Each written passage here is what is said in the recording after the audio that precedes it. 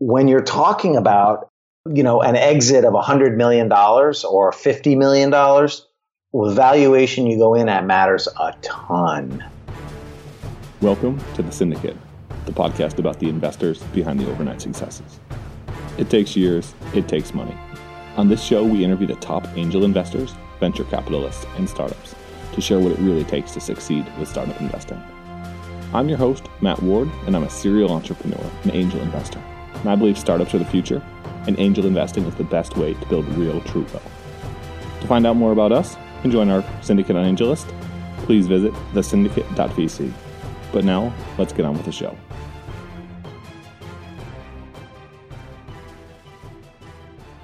Hey guys, welcome back to The Syndicate. Today, we've got an incredible episode. The Syndicate, if you guys have just tuned in, is pretty cool. What we do, we get the best angel investors, venture capitalists, and startup founders from around the world, specifically early stage, to talk about what they're doing, what they've learned, the mistakes they've made, and we steal all of their best tips, tricks, and tactics. And today we've got someone who I imagine has tons of successes, tons of failures, and plenty to share. Christopher Mirabile. Thanks for coming today, Chris. Christopher. Hey, thanks for having me. I'm terrible. Pleasure. I'm terrible with names, so I'm going to see how it goes with this. Don't worry about it. Don't worry about it. So Christopher's running one of the largest angel networks, if not the largest in the country, the LaunchPad Venture Group. He's a lecturer at Babson. He's a constant contributor to Inc. and Angel Capital Association, another one of the large angel networks. He's an incredibly busy guy. Oh, and by the way, he runs the one and only good software to run your portfolio, Seraph.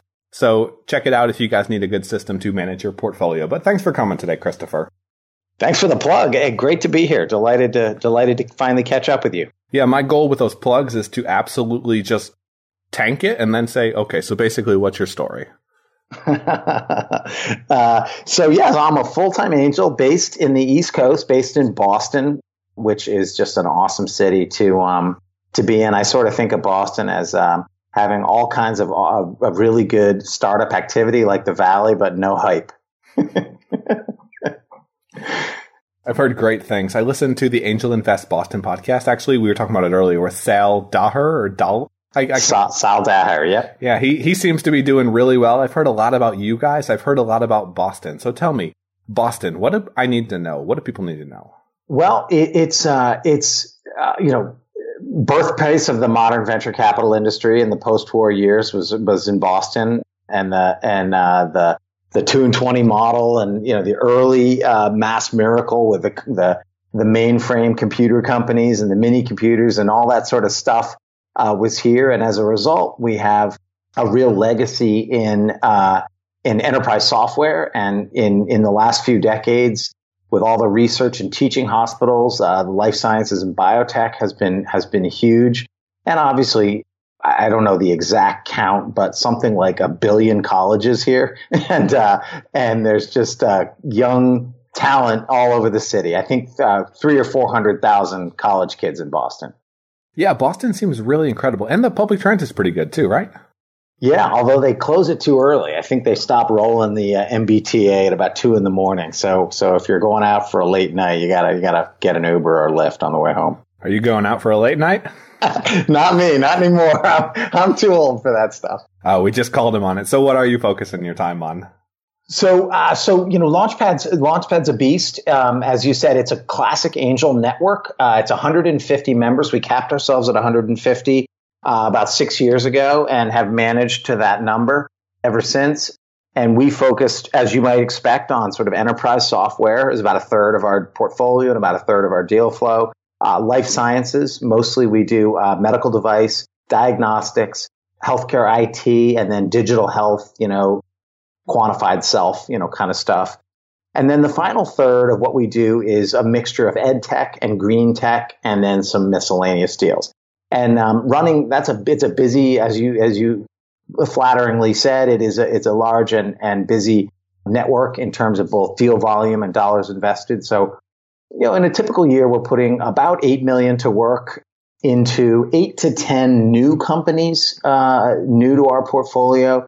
And then we do, in an average year, 25 to 35 follow-on rounds into portfolio companies. So we have about, at this point, our active portfolio companies that are, still haven't exited is about 65 portfolio companies.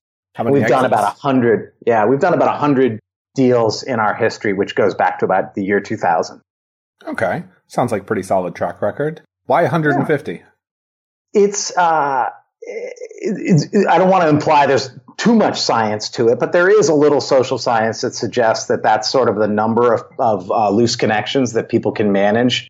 And there's some organizational theory that suggests that when you get a company beyond 150, management style has to change. It's a little bit like parenting. You know, when you have 2 kids, you can do man-on-man defense. And when you have 3, you got to go zone.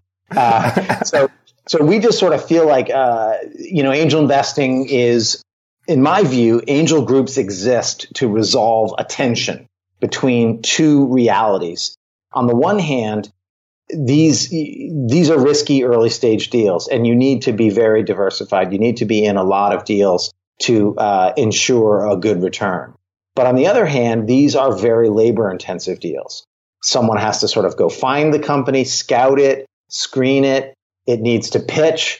They need to do diligence and deal leadership and syndicating the deal. And then when you've done all that, the real work of making the company successful begins. And so how do you get simultaneously diversified into a lot of something that's very labor intensive? And that's really how the angel network adds value, is that you get to know your co-investors, and you sit on a board for me and I sit on a board for you, and we both get two properly supervised investments. And so 150 feels like about as big as you can get and still have that really good fabric of trust and knowledge between people. Devil's advocate, why not just have 2 sets of 150? Well, you could, and sort of have 2 halves of the group that kind of are like syndication partners to each other. We could if we wanted to, but I think at some point your portfolio becomes hard to manage and you add value to and supervise. And we're probably, at the point now, luckily some of our more mature companies really require less angel input. In fact, in many cases they want less angel input. So we're from the government. We're here to help. So, what we have done is we actually, when we meet, we have a suburban forum and a downtown forum each month. So members can choose whether they want to go in the city or in the burbs. And that keeps the meeting size manageable. But yeah, I suppose if we wanted to go big, we could add another 150 in some other chapter, but trust me, we don't. How do you go from being that cool kid the startups want to suddenly being like that older adult they never want to be seen with, the older parent?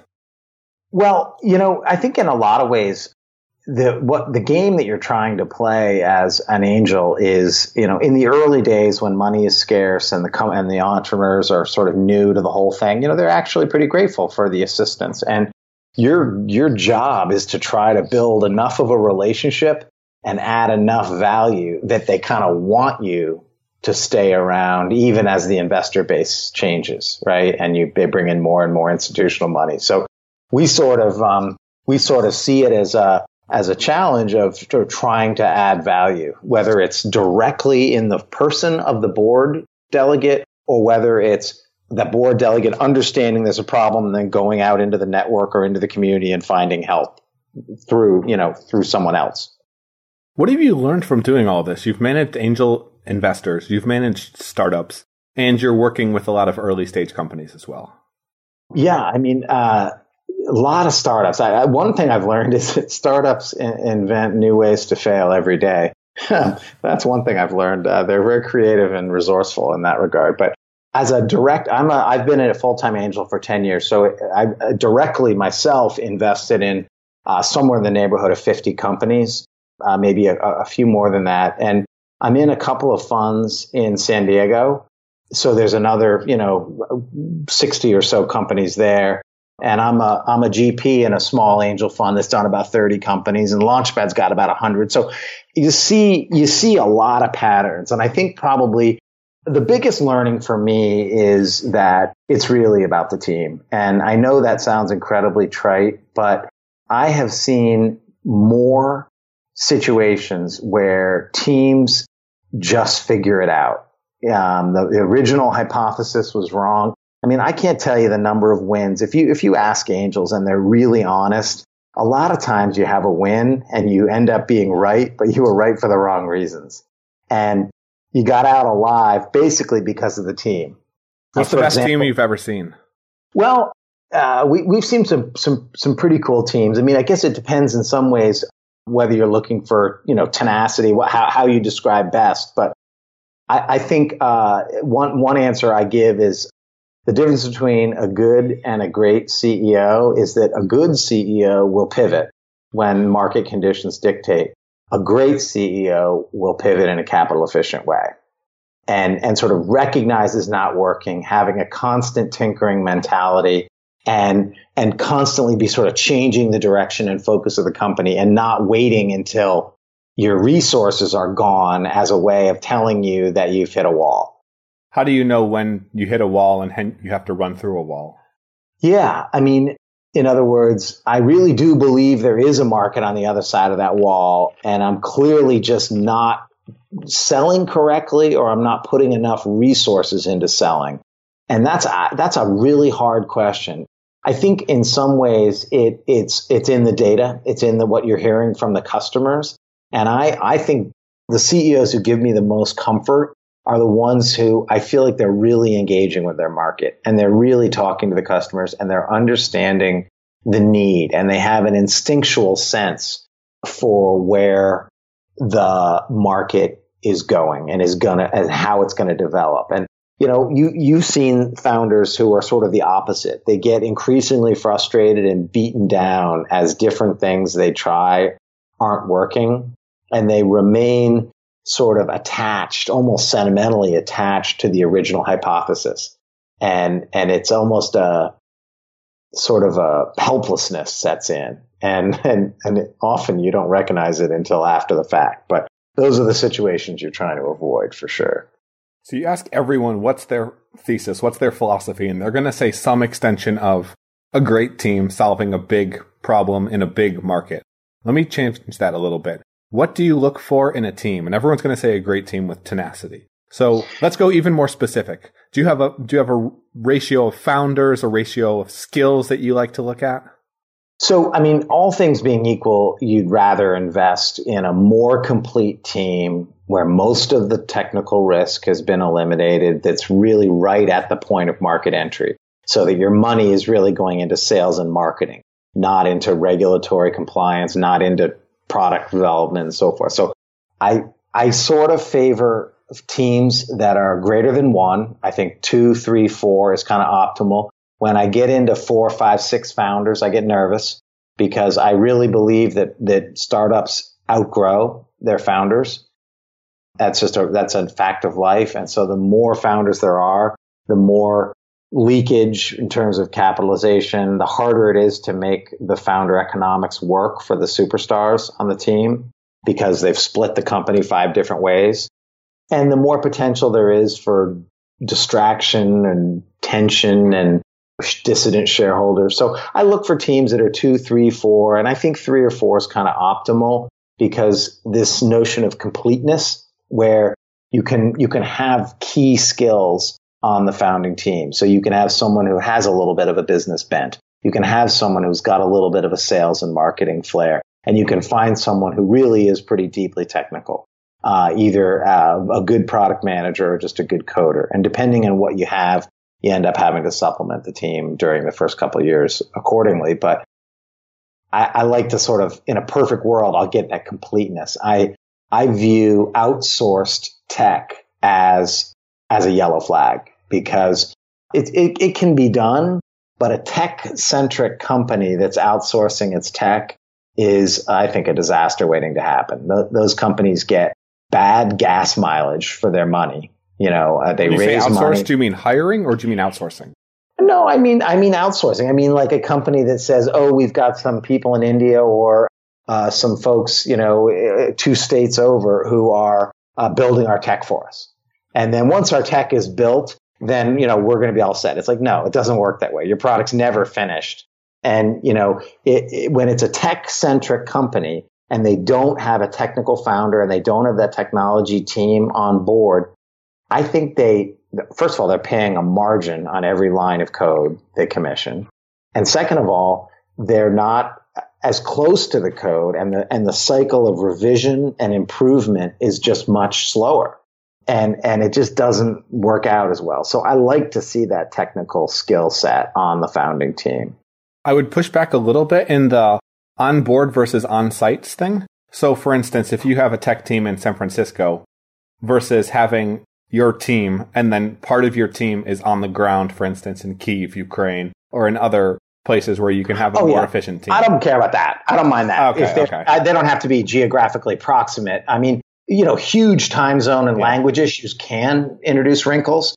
I just mean if the people writing your product are consultants for hire who have 12 other client priorities. Then you're in trouble because you need to crush through that. So how have you taken all of this? So you're a guest lecturer at Babson talking about entrepreneurship. What do you tell founders? What do you tell students? Well, so the class I teach, I'm sort of on sabbatical right now, given my commitment to the Angel Capital Association, having just finished up a chairmanship at the ACA.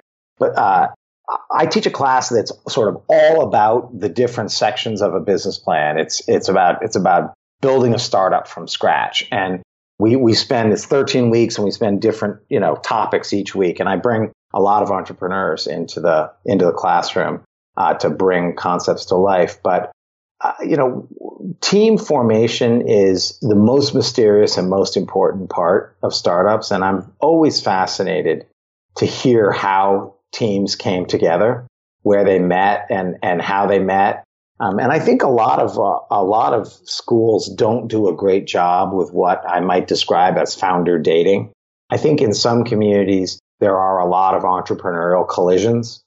And at some schools, like I think MIT has done a pretty good job with collisions between the business kids at the Sloan School and the engineering kids elsewhere, in the engineering department. They do a pretty good job creating those collisions. But in many places, they don't. And so I talk a lot to my kids about chemistry and about the stress and ambiguity and loneliness of running a startup and the importance of picking a co-founder. Sometimes I joke that do you know what the first real market test that every startup faces? No.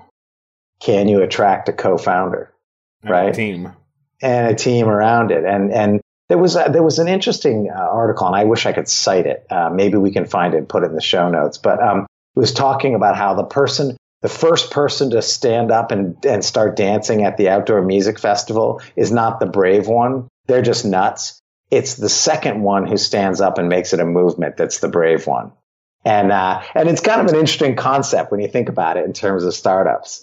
And so we talk about that. And then I also, we'll talk about on that team thing, we'll talk about, founders obsess about dilution and pre-money valuation. And I always make the point that, starting a company with the bros who are your college roommates and worrying about pre-money is like locking the front door and leaving the screen door and back, swinging in the wind, because it's not the pre-money valuation that's a source of dilution. It's giving 30% of your company to your deadwood, college roommate. That's dilution. So, picking that team is crucially important. I would agree. I would say the one thing I would say with the money valuations is investors say that a lot about founders, but founders have equally good rights to say that about investors, because a lot of times investors are picking hairs. Whereas if you're jumping on a train that's going big and turning into a rocket ship, it doesn't matter if it's 3 or 4 or 5. It's still going to be. A lot of people say that. And I think if you're talking about global consumer facing opportunities like smartphones or Uber or Google or Facebook, absolutely true. When you're talking about a multi-billion dollar outcome, whether the pre-money was 3, 4, 5, 6 when you go in isn't going to change your results. But that's like talking about the Loch Ness Monster and generalizing, or unicorns and generalizing about all animals from that. Those companies are incredibly rare. And most companies get harvested for much less money than that. As you know, you don't need me to tell you the IPO is gone and never coming back, except for the biggest companies. And so most companies that get any liquidity and drive any returns for their investors are going to get there through M&A. And, the average M&A deal in this country is somewhere between 20 and 40 million bucks. Now, I'd prefer 250 or 500 million, but anybody who reads TechCrunch knows that even 250, 500 million dollar exits are rare. They're not daily, they're, monthly or weekly at best. And so when you're talking about, an exit of $100 million or $50 million, with valuation you go in at matters a ton. I would agree, although I feel like we will start to see changes in the IPOs, especially as ICOs begin to become actual IPOs, because ultimately tokens are going to become stocks, because it makes no sense to have a stupid, silly old system that's inefficient when you can make it more transparent and fast. I agree with much of what you just said, but not all of it. So I think you're absolutely right that we're going to see reform in the IPO market. In fact, Commissioner Clayton has made that a priority, and we're engaged on the Hill. And the SEC traditionally has had two responsibilities. One is regulating the markets and preventing fraud and all those kinds of traditional things. And the other is capital formation.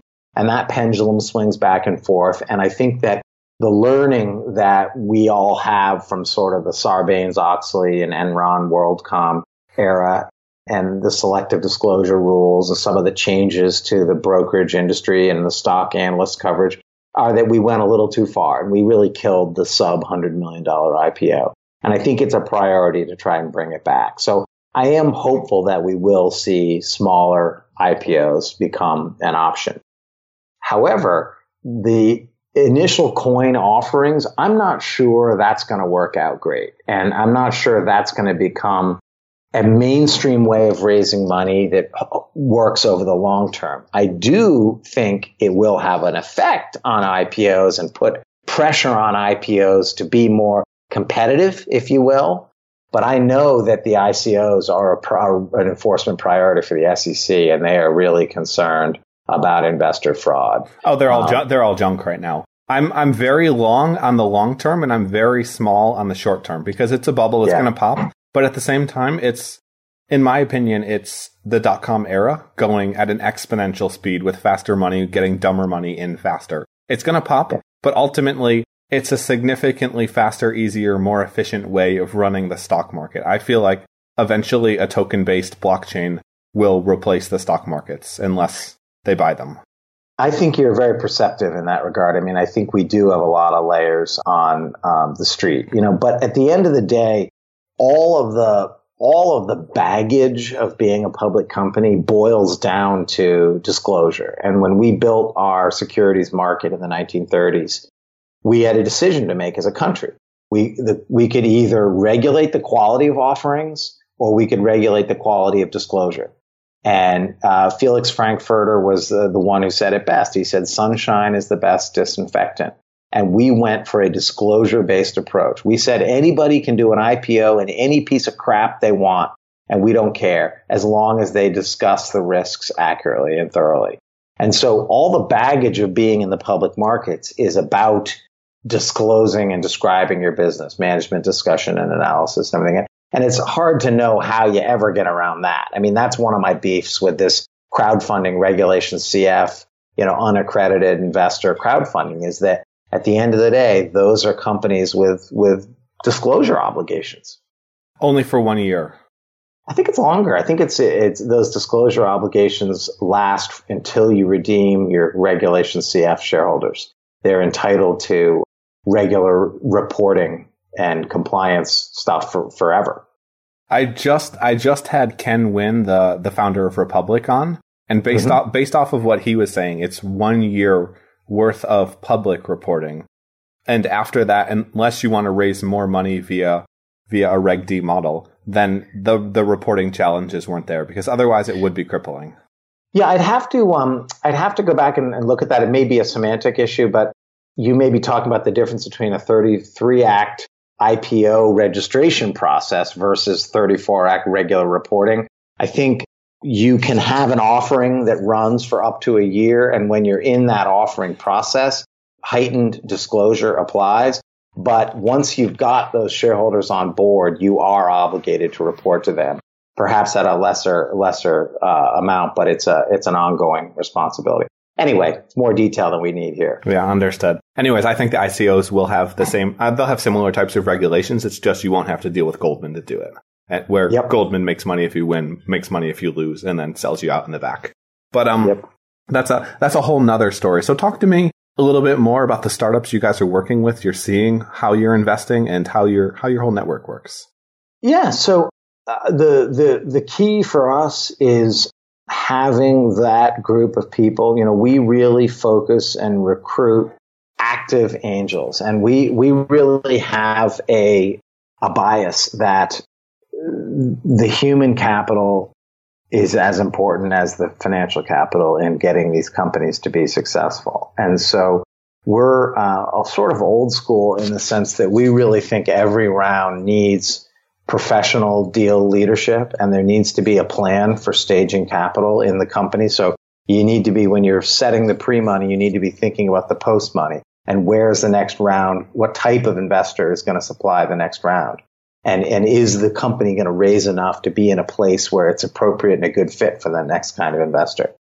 And increasingly, I think the trend that you and I are seeing over the last decade or two is that organized, the groups of angels are taking companies farther. The Series A is a little harder to get. Maybe Silicon Valley is a unique market, but a lot of VCs, for reasons having to do with management and fund size, a lot of VCs are sort of pulling back a little bit on throwing $3 or $4 or $5 million at any startup. And I think that angels they're looking for higher growth rates on SaaS and higher revenue achievement levels and so forth. So angels are carrying startups longer, I think, than they used to.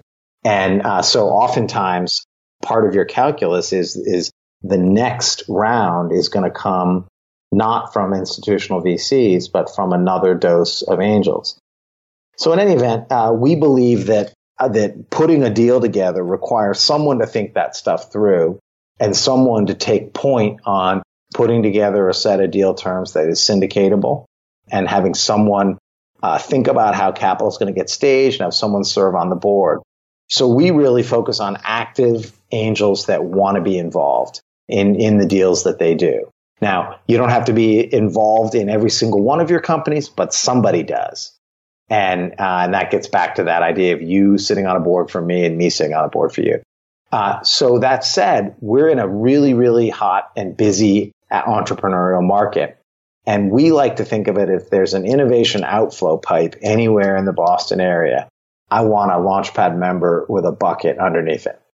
I want the members being out in the community, being mentors, being advisors, being judges of business plans at schools, being in the incubators, being in the accelerators, getting out there and meeting interesting teams and bringing them in. The best deal flow we get is the stuff where we met and we found it, not the stuff that just flies in over the transom. Carrie?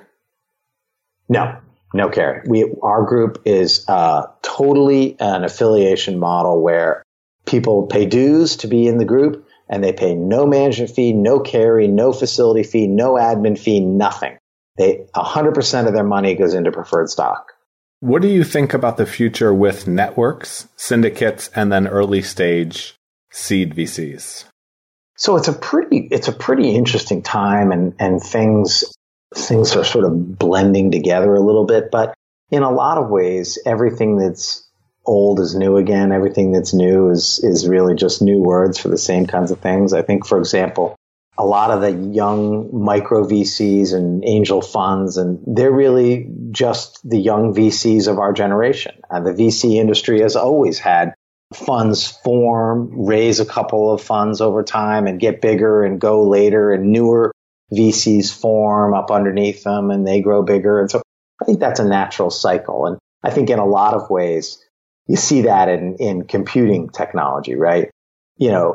On some level, it's just different buzzwords each decade, but it has to do with, where the computing power resides, how far out on the edge of the network. And in some ways, there are certain computer science parallels between the cloud and the mainframe. Now, admittedly, that's a tortured analogy, but it's just all about where the computing is occurring. And so I think our market is like that. Everything that's old is new again. But I think that the one area where I get a little bit nervous is because the team is so important.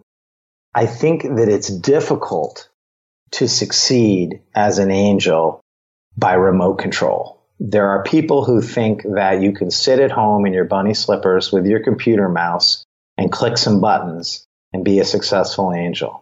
And you might get lucky, and it might be that every deal you invest in, somebody has vetted the team, and somebody has thought about the deal terms, and somebody has volunteered to support and help the company, but not necessarily. And so I think that I get a little bit nervous where every deal has room for some passive investors, but I think you have to be careful and you have to think about that process of who is vetting these deals. And do they just have social momentum, or do they have real value? Is this a good team, and is there value being created here? So I think technology is very powerful, and it allows us to do things we couldn't do before, but it doesn't remove the laws of physics. There's still going to be gravity. So for example, just because technology makes it possible to sell furniture on the internet, it doesn't mean that you can sell furniture on the internet at negative margins and make money. And so I think that you have to be a little bit careful about shortcuts. And I worry about fees stacking on top of fees and people making assumptions that just because this well-known name is in charge of this deal, someone's thought through the diligence and understands the team's motivations and the alignment between the founders and the investors and the plan for growth and staging. So I'm a little bit old-fashioned in some ways. I kind of think that there's no free lunch in what we do. But you're in a couple funds. And technically, they own your money and eat a little bit of lunch, too. Well, they do. And in both cases, they're super low-cost funds. And in one case, it's a vertical diversification play. It's a couple of ed tech funds where I'm not an ed tech specialist, and they're getting me into a deal flow. And it's a relatively small allocation of my portfolio. And I'm sort of deferring to their expertise in that space. In the other fund, it's a geographical diversification play for me, where I'm a passive investor in those deals, but I trust the people doing the deals. And this is actually a fund with a very low carry and no management fee. And so, I'm saying I'd like to be in some of those Southern California deals that I would not be in otherwise. So I think there's room for that. There's a place for that, but there's not. You can't do your entire angel career by remote control. You might be able to get away with it, but I think you're taking on risk you're not getting paid to take on. I would agree, but you're also getting in deals that you have no business being in. So in a lot of ways, if you know what you're doing, you know who you're working with, and you're just increasing your deal flow, if you're able to see more deals and you think of yourself as a somewhat sophisticated investor, and you can also reach out and talk to the companies, I agree with you that there are better ways to do it, and it is better when you can do it with companies that you see. But if you're not seeing enough companies, so if you are geographically remote, I think it's a really, really good way, especially to get into angel investing. And if you're outside of the typical the big boys areas, then it makes it easier. I understand that perspective. Yeah. I want to jump into the lightning round. How's that sound, Christopher? Sounds great. What's the first deal you did? It was a company called Web Notes, which became Crocodoc and ended up selling to Box.com, and they were rendering PDFs in HTML5 on the web. Oh, I think I've heard about this company, and Box used them so that you could see the little previews of whatever you were doing. Yep. Oh, I've heard an interview. These guys did really well. Ryan D'Amico. It wasn't a huge exit, but yeah, they did nicely. And I think they were early in, I think they were in Y Combinator right after Y Combinator moved out to California. Where was YC before? Well, no, they were in Boston and they were in California, and they focused on California. And around, I want to say 2009 or 10, somewhere in that time frame. Okay. What are you excited about today? I think, machine learning and AI are high up on the hype cycle, but I think that statistics informed decision making is real and pretty exciting. I think sensors and sort of the IoT space is overhyped as well, but quite real. Like you, I believe that distributed ledger, the blockchain technologies have a lot of potential. I think of it as applied blockchain. It's not an end, it's a means to an end. So for example, we're in a company that is using blockchain to help really big banks manage their know your customer requirements, right? So using blockchain for identity management. And I think that's an example of the kinds of exciting stuff we're going to see there. I think, autonomous vehicles, drones, cars, those kinds of things are interesting. I'm in a company called Peloton, which was just written up in the Wall Street Journal, doing the truck convoys where the trucks link up and have tremendous fuel savings and safety increases by having the truck behind be under computer control of the truck in front. So both trucks get a fuel savings and you get two drivers and paying attention. It's pretty cool tech. Joshua Switcase is the name. So I think those are pretty exciting spaces.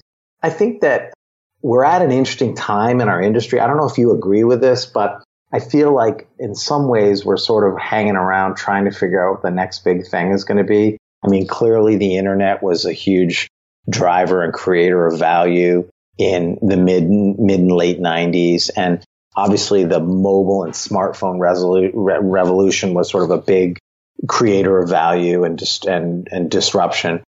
Cloud and SaaS are, I think, obvious echoes of that and obvious places where, if you're going to have a really mobile device, some of the compute needs to be done on the server side. So I think a lot of us are sort of going, what's going to be the next huge wave? And I don't really know what it is. There are various candidates, AR, VR, autonomous driving, machine learning, AI. There's a lot of buzzwords being thrown around. And I don't know if I'm smart enough to know which one is really going to be the platform for the future. I will say I'm a lot more bullish on AR than VR. I think there are going to be a lot more near-term business applications for AR than there are going to be for VR. And also, let's face it, VR is kind of just a sad future. Yeah. Well, two biggest wins to date. We had a pretty interesting company that was doing a point of sale couponing and helping companies do electronic couponing and learning about their consumers. And we ended up selling that to Google a few years ago. We had a really cool company that was a mobile device kind of in the construction industry that was helping with managing of blueprints in the field. And they were acquired by Autodesk. That was a good exit. And we have a bunch of companies that have really sort of started to raise at high valuations. And we've had some liquidity coming out of those at very good multiples. So, for example, Easy Cater is a company that's raised a lot of money that's focusing on meal delivery in the workplace. We have a company that's doing mobile CT scanner that's valued extremely high valuation. We were early investors in a company called Localytics, which is mobile analytics and advertising in the app space. And we are early investors in Zagster, which is one of the leading dockless bike sharing programs. So those are some of the more exciting companies in our portfolio. Big wins are fun. Anti-portfolio is always fun. Who's the biggest companies you've missed? Well, probably the one, and I don't think we even looked at it, but one that hurts a little bit is Crashlytics. Popped up in Boston really pretty quickly and then got acquired by Twitter at a time when the fail whale was really plaguing Twitter. And I think that was in the neighborhood of a 10x for the sort of local angels. And that would have been a sweet one. And we just didn't look at it. And we probably would have invested if we had. It was in our space, but we just didn't catch it and didn't look at it. So we talked a little bit about this. What field's going to dominate the next 10 years in exits, IPOs? That's a great question. God, if I knew that, I wouldn't be talking to you. I'd be off investing in it, right? I know. I think that sensors, like the way your iPhone is going to recognize your face, One of our more interesting companies is doing really cutting edge image analysis. So for example, they can use photographs to build better and more complete lookalike audiences than Facebook can. So Facebook will give you, say, here's a set of descriptors using Facebook's descriptors, and you say, give me a lookalike audience, and Facebook will miss 30% of the potential audience. And these guys can find that other 30 using photos. So so I think machine vision, sensors, that kind of stuff, to me, as we're pushing compute farther and farther and farther out onto the network, I think that's a really, really important area. We have sensors and GPS in farm equipment now, right?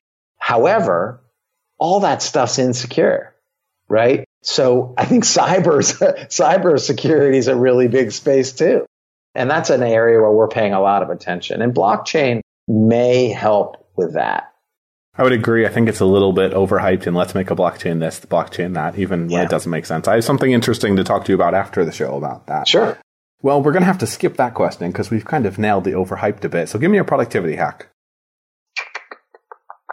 Getting up really early and just trying to bang the inbox.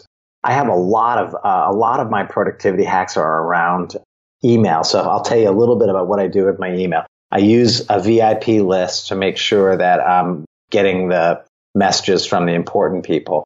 And that's the mailbox I hit first. And then I use a bunch of smart mailboxes to filter mail into other things, sort of like the way Google separates promotions. And I have a mailbox that's certain keywords like unsubscribe.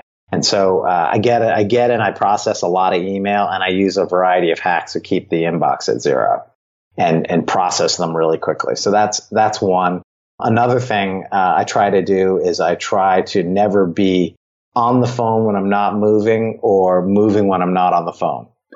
So I try to use transit time to take care of calls, and I try to use exercise time to take care of calls, or call time to take care of exercise. So I have a treadmill desk, and I try to keep moving a lot. And when you have extra time there, you're listening to the Syndicate podcast, of course. Exactly. So Christopher, I know you're an incredibly busy guy. We talked about the hard cut. I know you've got some stuff coming up. My question for you is, what's the one thing I didn't ask you about that I probably should have?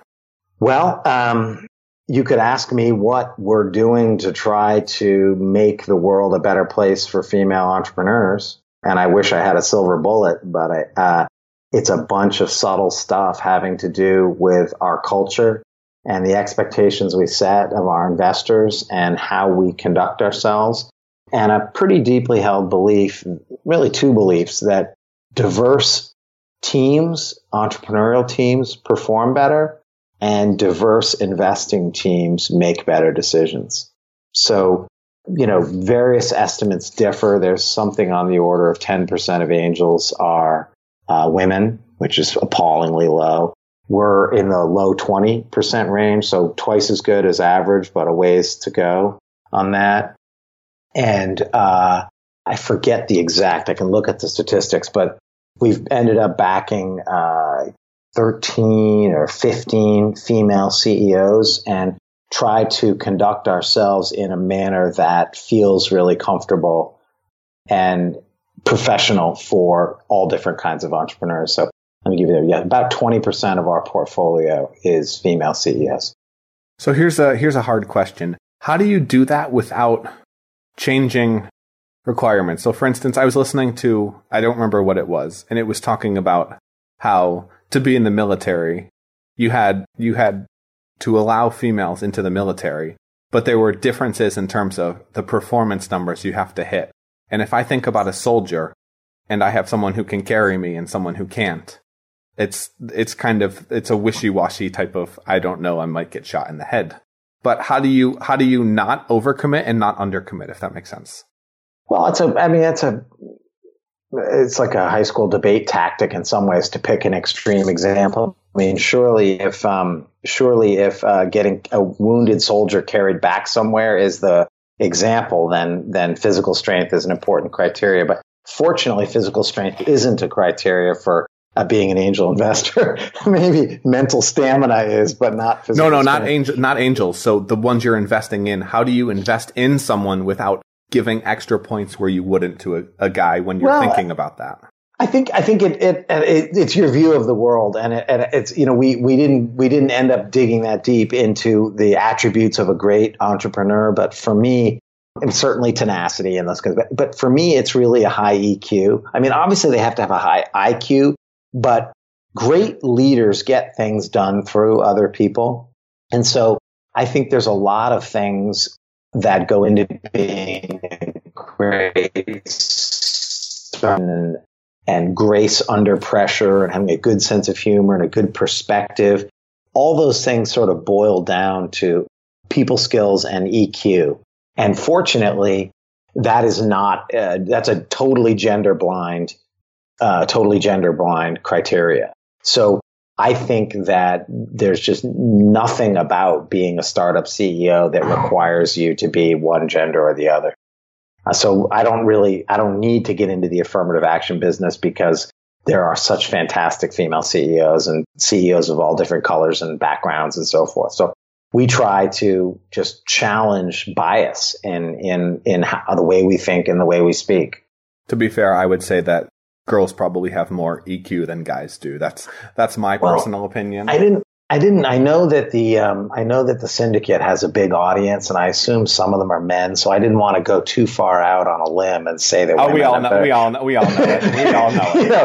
But you might be right about that. Just don't tell my wife.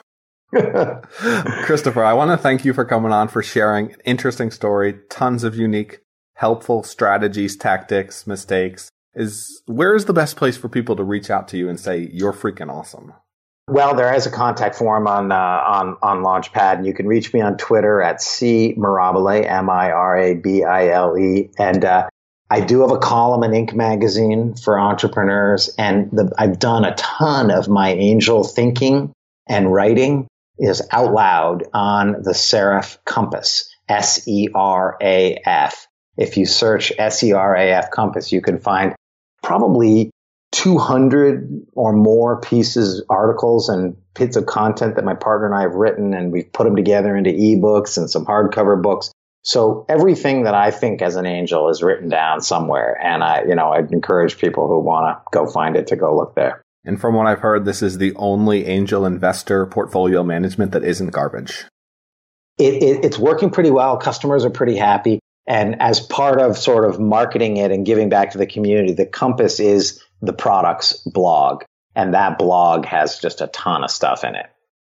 And this is not like your traditional points north compass. This is like your Jack Sparrow. It takes you towards your dreams because they don't necessarily know the correct direction. But if you figure it out as you're going, you get somewhere much better. Thanks for coming today, Christopher. Thanks for having me. Pleasure. Awesome. And we'll talk to you guys again soon. Until then, cheers. Thanks for listening to The Syndicate, the podcast where angel investors and VCs go off the cuff and discuss the ins and outs of the venture ecosystem. We're here to share the tips and tricks of the best in the business, because startups and tech make the pie bigger. To learn more about us and what we do, visit thesyndicate.vc. And to join our syndicate on AngelList, just go to thesyndicate.vc/join and get access to some of the best startup deals. This has been another episode of The Syndicate. Thanks for tuning in, and we'll see you guys again next week.